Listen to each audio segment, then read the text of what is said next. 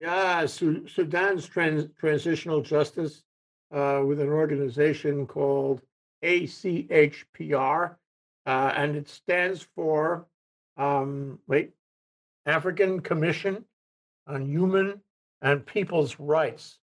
And that definition, that acronym is going to be on the final exam. So I hope everybody wrote it down. Yeah. And our guest today is Cynthia Ibali, and she is in Kampala, Uganda, right now as we speak. Thank you for joining us, Cynthia. Thanks for having me. So let's get a handle on, first of all, your role with Project Expedite Justice. You're a lawyer, and what country are you from, and what countries did you spend time educating yourself?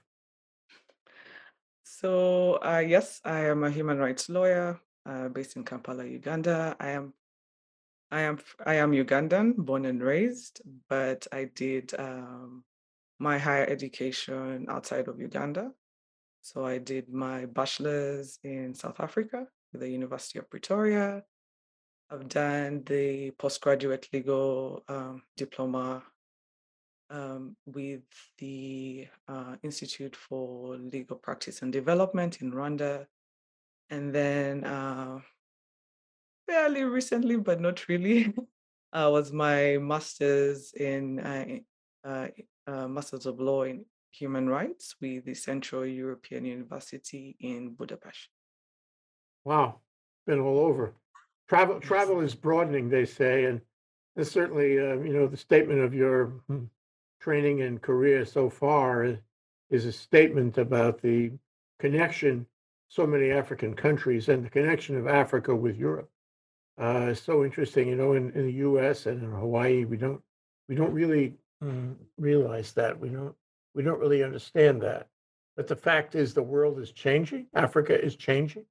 Africa's relations with other places changing, and your generation is changing. So my question to you, this is not an easy one, okay, is all of that, why? Why are you doing this? So I think I will sound a bit cliche, but my interest in law grew out of me wanting to help people using the law, knowing that law is quite a powerful tool when it comes to social justice and other issues. So that's why I started out with uh, my law degree in South Africa. And as I was doing law at undergrad level, I then was exposed to human rights law. And again, based on my interest with using law to better um, people's lives, it just seemed like the perfect match. And so this is why I got into the human rights practice or area of interest. And since then, I've never looked back. I've just built on my expertise in this area. This is why I then went on to do a master's in the area to refine my knowledge, gain more experience, especially in terms of a comparative um, experience with the European systems and the African system. So, hence the stint of not stint of my time in Europe. Mm, wow. And you think you'll continue to do this for your whole life? For now, yes, that seems like a plan. Okay. Yeah. So what's Africa like these days? We've done a number of shows with Project Expedite Justice with a number of people associated with it and looking at human rights and war crimes, if you like, all over Africa. We've also talked to Project Expedite Justice associates in Latin America, and for that matter, in Ukraine, which is kind of a hot spot of its own. So I'm just wondering, in your observation, vis-a-vis all of Africa, what's Africa like these days? And should we be concerned about the degradation of human rights there? Should we be encouraged by what you're doing? Are you making traction? Can we talk about that? What's African like these days? That's quite a wide question. One the top of off the top of my head, I don't know why the first thing I was thinking about was the high fuel prices. But in relation to the human rights situation in Africa, I think it's quite varied. I'll start up, apologies, with Sudan because this is where I'm currently focused. Is you're having the situation with continued anti anti-coup movement. So you have quite a number of protests that are still occurring against the um, uh, military takeover or coup that happened in October 2021. But then you also have, um, most recently, we are receiving reports of communal violence in some parts of the countries, in Blue Nile, most recently, but you also have experienced some conflicts in Darfur. Um, Other than that, there's also, of course, the economic situation that's not getting any better, hence the high fuel prices. When you come down to Uganda, where I'm based, there's a lot going on. So at the moment, it's definitely the economy situation people are crying over. All of us are quite worried about. And yes, the economic situation seems to be overtaking. How does that work, Cynthia? Yes, What I mean is, so you have economic troubles. There are yes. many places in the world today that have economic troubles. You're looking at human rights and violations of human rights. How do, in the macro picture, in the examination of the society, how do economic troubles like high prices, inflation, price of gas and food and so forth, how do those things lend themselves to violations of human rights? What's the what's the dynamic on that? I think with the high prices, that kind of widens the poverty situation, the poverty gap.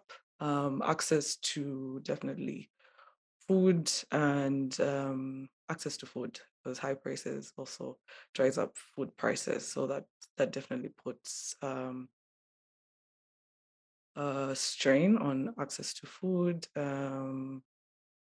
Access to access to health is also affected, Mm. as of course with high prices that means transportation, that means having to ferry medicines and stuff like that, increase in prices, so that also affects that. So So, yeah, you how definitely. does it work? So my quality of life is not as good because of the economy. It's falling away from under me. I suppose I'm discouraged. I suppose I'm really unhappy. I suppose I'm angry. I want to blame somebody. I don't know who to blame. So I get out in the street and make a protest, if you will. And the protest, and if I'm off track, you tell me. The protest starts as peaceful. It's just a statement of unhappiness with the economy and with life. And then somewhere along the line, the government pushes back, and Yes. then it becomes more violent. And before you know it, you have violence on both sides, and then the whole system begins to deteriorate, and it winds up in violations of the human rights of the people who started this peaceful protest. Is that the way the is that the MO of what happens? So yes, I think you've also kind of explained the situation in Sudan and how the protest started, especially in 2018. The rise in fuel prices, which also caused rise in basic commodities, and people were fed up with well, corruption, but then also is that government is not doing what it's supposed to look out for its citizens.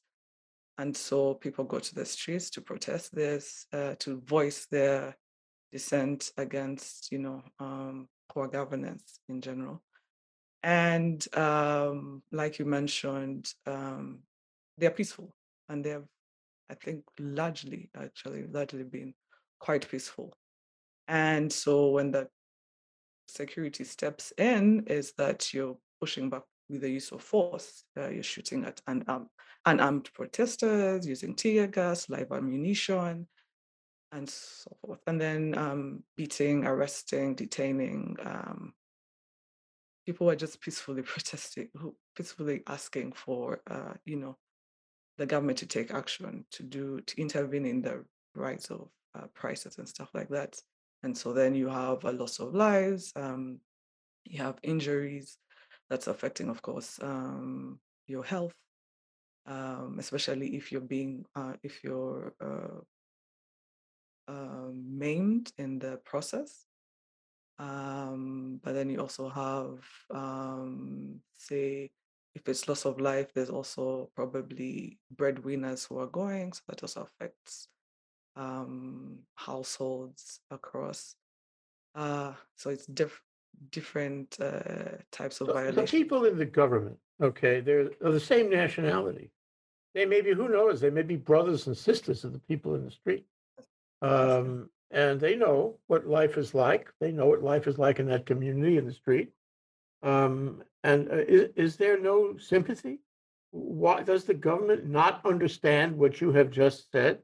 Does the government not understand how wrong it is to apply, violence against peaceful protesters? Don't they know better? Uh, from the rhetoric, it seems they come off as quite distant from realities on the ground.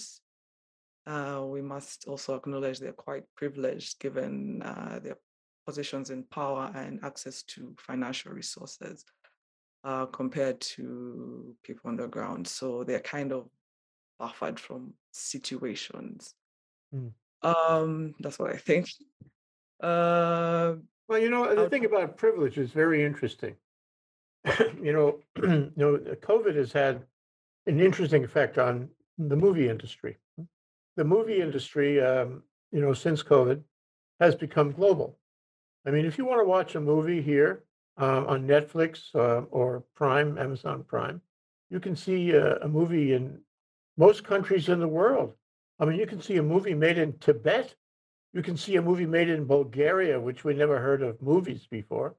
And here's the point, you can see a movie made in Africa in any number of countries in Africa. And those movies explore, because it's really interesting as a matter of entertainment and education for that matter, they explore this question of privilege of those who have it and those who don't. And there's a divide, is there not, in a number of countries, a number of unhappy countries in Africa between privilege and not privilege. Do people understand and recognize that? The moguls in Hollywood do. The movie makers understand it. But do people realize that, it's not healthy to have a big divide between privilege, and I guess that means money and power, as you put it, and the ordinary fellow who works at an ordinary labor job. Um, is the government interested in closing the gap? Is there a way for the government to do that? well, I don't know if I can speak for everyone, but I would like to think that some people do.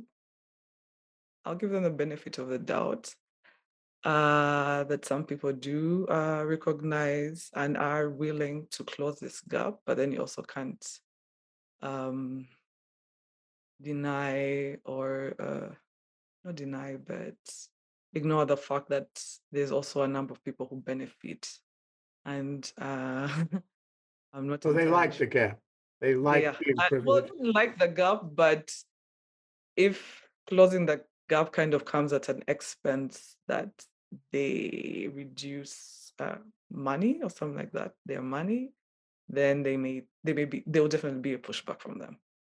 So I guess they like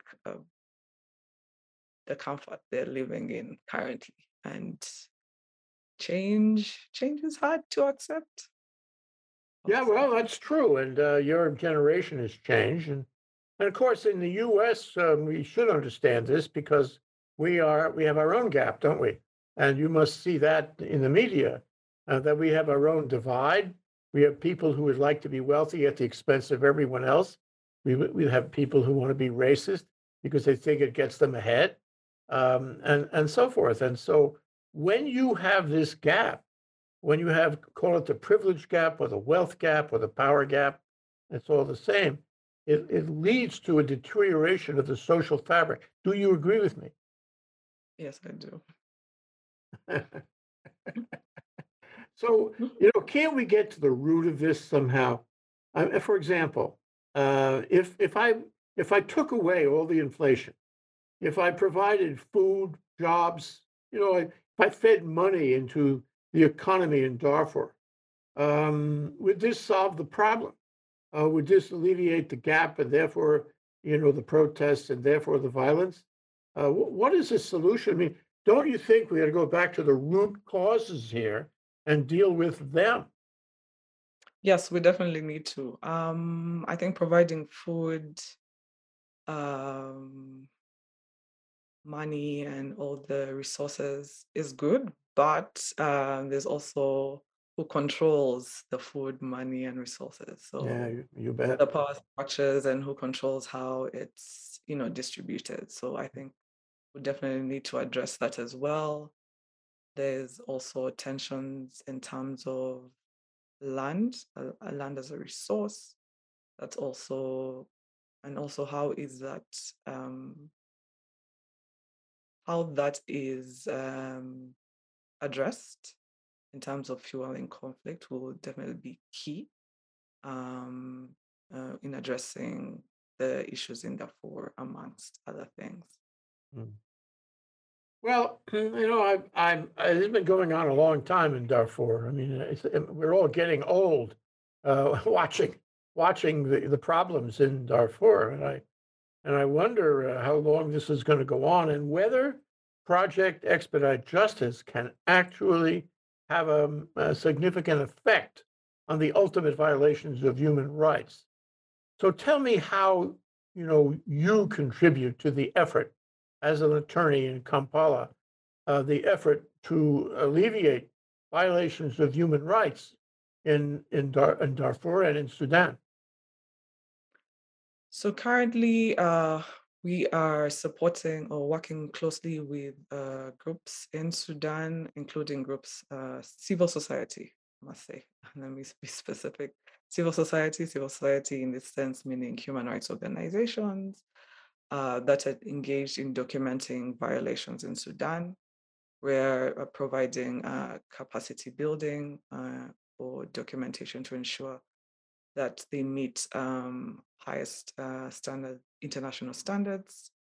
In this sense, hoping for future accountability, in that whatever is collected is would be used to advocate for accountability and help victims seek redress, hopefully in the near future. Uh, and supporting also, say, seeking redress before regional bodies like the African Commission on Human and People's Rights Mhm. or the African Committee of Experts on the Rights and Welfare of the Child. I mentioned this too specifically because these bodies have a mandate to oversee the situation in Sudan currently. So, how do you do that? You want to document it, and you want to Yes. speak. I suppose you want to deliver a package, so to speak, to the African Commission. They're the ones you're speaking to, and today you're also speaking to me and anybody who watches this show. And I'm with you, Cynthia. I want to see you prevail. I want to see you make it for accountability by these people. But how do you get there? Does the commission have the power to prosecute, or is it limited to collecting information and attempting to make sort of public statement to embarrass the officials who have not conducted themselves in a humane way? So, under its protective mandate, the Commission can receive what they call communications against parties to, sorry, yes, parties to the African Charter on Human and People's Rights. So, just to backtrack, the African Charter on Human and People's Rights, which is a founding human rights instrument or treaty, is what established the Commission. And so, to answer your question, does it have uh, the the power to prosecute? It doesn't have prosecutory powers, but it does have the power to adjudicate over cases that how can I put it? Uh, Cases that allege, yes, that allege violations of rights in the African Charter. Mhm. So similar to what you would have with the Inter-American Commission on Human Rights, if I got if I got it correct. So it has a similar functionality. So you can hear what we in our situation call them communications under its protective mandate, but they also possibility for fact-finding missions, but it would need approval from the African Union and also cooperation from the state party that it seeks to conduct its fact-finding mission. Yeah, we got to stop these violations of human rights. It's really troublesome that we still have them in 2022, and we have them in various places in the world. And I wonder. Let's take a let's have a case study, Cynthia. I'm going to have a Mhm. case study. So suppose my family was killed or hurt or maimed in by security forces in Darfur for no good reason, because the government is insensitive and it just puts down any disturbance, yeah, with violence. Um, so I want them to be accountable. Now, if I go to the commission, if I go to you as counsel, you're going to do an investigation. You're going to make a package of documents, of affidavits, maybe videotapes. We here at Think Tech, we like videotapes. And you're going to submit this package to the commission and maybe elsewhere. What is the commission going to do to achieve accountability? Can the commission, for example, go to the International Court, in The Hague? Can the commission go into the courts of Europe seeking redress against European organizations that have somehow supported this kind of violence and the governments that conduct this kind of violence? Um, can the individuals who are responsible, can they be fined? Can they go to jail by virtue of some prosecution elsewhere other than in the commission? I mean, what is my chance of achieving justice here? So, if you come to me with your case, this case study, the first situation is like you said, I need to gather all the facts and the evidence, but I also need to inquire if you have uh, tried to access remedies at a domestic level. Because the African Commission only comes in where there are no available remedies at the domestic level, or at least not available, but where you have finished exhausting remedies at the domestic level, and then probably not satisfied with what you've got or haven't gotten a remedy, and then you go to the African Commission.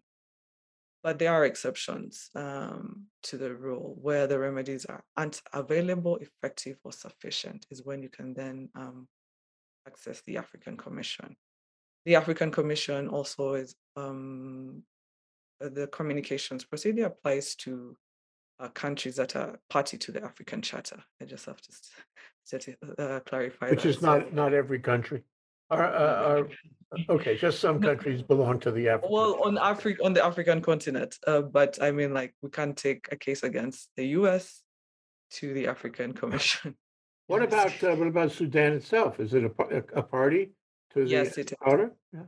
Yes, it is. So this is why I say they have a mandate over Sudan, or at least have jurisdiction to monitor the implementation of the African Charter in Sudan. Mhm. Um, so yes, sorry. How do I get my justice? Do I get How a do you check? get I get a this? check in the mail? Do I hear the Oh, good news that the people who are responsible have paid a price of some kind? so the once your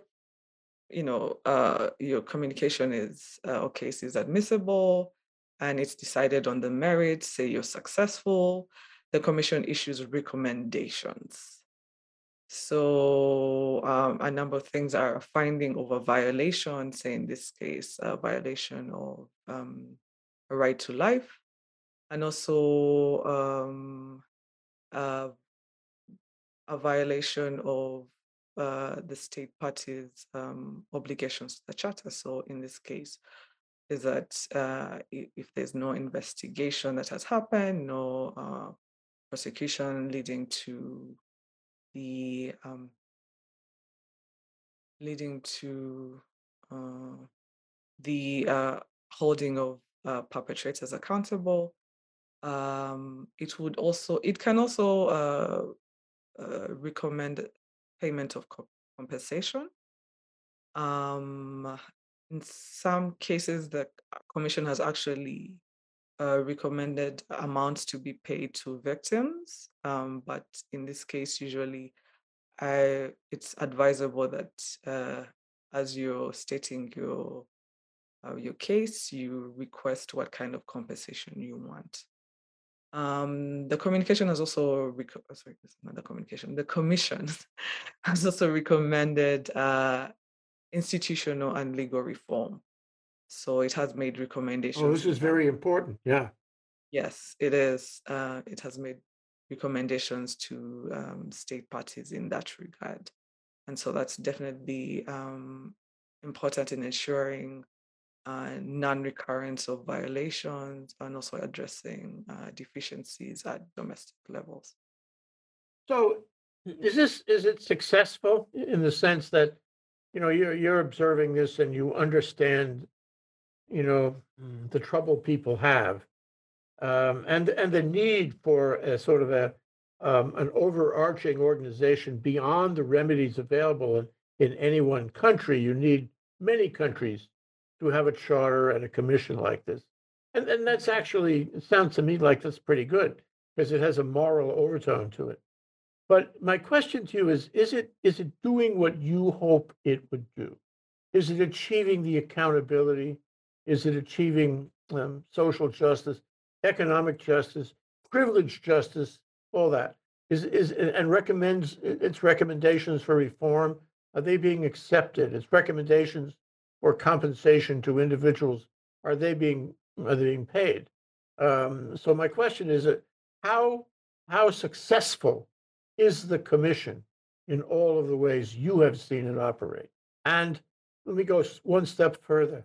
If you were to suggest to the commission today changes that would make it more successful, what would you suggest?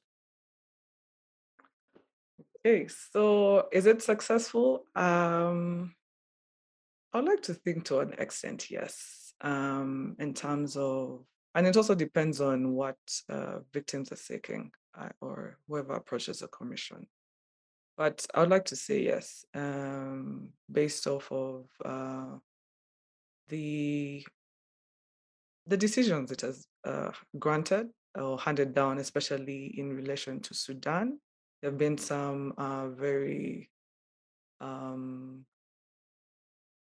very, can I say promising, but successful decisions when Mhm. it comes to protection of human rights defenders who have been tortured in the past, uh, but also recognizing issues in terms of with the immunity provisions in Sudan's law that hinder accountability for especially where you have security and police as perpetrators of violence. Mm. Um, So Also, what would you say to them? Let's assume it's you and the members of the commission, and they say, Cynthia, what do you think we should do to be more effective? What's your answer? well, I guess I would say try and address the period of time it takes to decide on a case. I understand the commission is quite understaffed and there are also resource constraints, but also the commission is, I not I think it is on the continent outside of um, domestic remedies. It's the next place that many victims in Africa could go to seek redress or accountability for violations they've suffered, especially where these states are either unwilling or unable to address violations domestically. It's the most accessible, if I could say it, in the way that, well, we have a commission, but we also have the African court. But we to access the African court, there's a number of hurdles, especially for individuals and um, and civil society NGOs who represent many victims on the continent. With the African Commission, there's not this hindrance. So it's that anyone can access the commission. Mm, that's pretty So valuable. yes, Are the country courts doing a good job? Or, I mean, it seems to me that if you have to have a commission, and you do have to have a commission, it means that at least some countries are not doing a good job. True? well, because country courts implement domestic law. So yes, but then also are also a way to implement decisions or at least uh, international standards that states what can I call ascribe, is that the word? Ascribe to. Yeah. So what Yeah, about you? Cynthia, do you appear in country court cases? no, I don't. Not at the moment. I don't appear in country court cases. I just probably follow proceedings and then come in should one seek to access regional systems. So Some sort. one last area I'd like to discuss. We're out of time, but I'd like to discuss this with you. It strikes me that Africa in general, some countries are changing quicker than other countries. Some countries are more enlightened than other countries, some are less. But in general, Africa is changing, and the relationships of Africa and other places in the world are becoming closer and more conscious, and maybe even more successful. And so the question I put to you is, are you one of only a small number of lawyers in Kampala or other cities around, Central Africa that are doing this? Or is this a generational movement where people like you, for the same reasons that are your reasons, want to help achieve accountability and good government? I'd like to say it's growing. I think we're quite a number of um, lawyers or even human rights defenders who are assisting victims access regional mechanisms. So it's quite a growing number. I wouldn't say we're few. We're quite many interested in what regional systems have to offer. It's not just at the African level, but there's also at the sub-regional level. So let's say, for example, with the East African community, you have the East African Court of Justice. And so a number of lawyers are also making use of um, sub-regional courts like East African Court of Justice or in the West African region, you have the ECOWAS court to pursue human rights cases. So yeah, I think it's we're definitely using the various avenues we have at our disposal to seek good governance and accountability. These are principles that states have, signed on to, and so we are definitely using this to hold them to their word, if I could say that. Good. Well, let me say, and I say this to the people who are doing similar work in Ukraine, you're not just representing your ostensible clients, so to speak. You're really representing the whole world at achieving a better moral standard, a better world order. So I admire you for that, and I wish we could spend more time. And Thank I'd you. like to fly right over to Kampala and meet you in person and say hi. But Mm, that may not you're happen very right welcome. away. Thank you, Cynthia. Cynthia Ibale with Project Expedite Justice, an attorney working in Kampala on matters arising out of the events in Sudan. Thank you so much. Thank you for having me.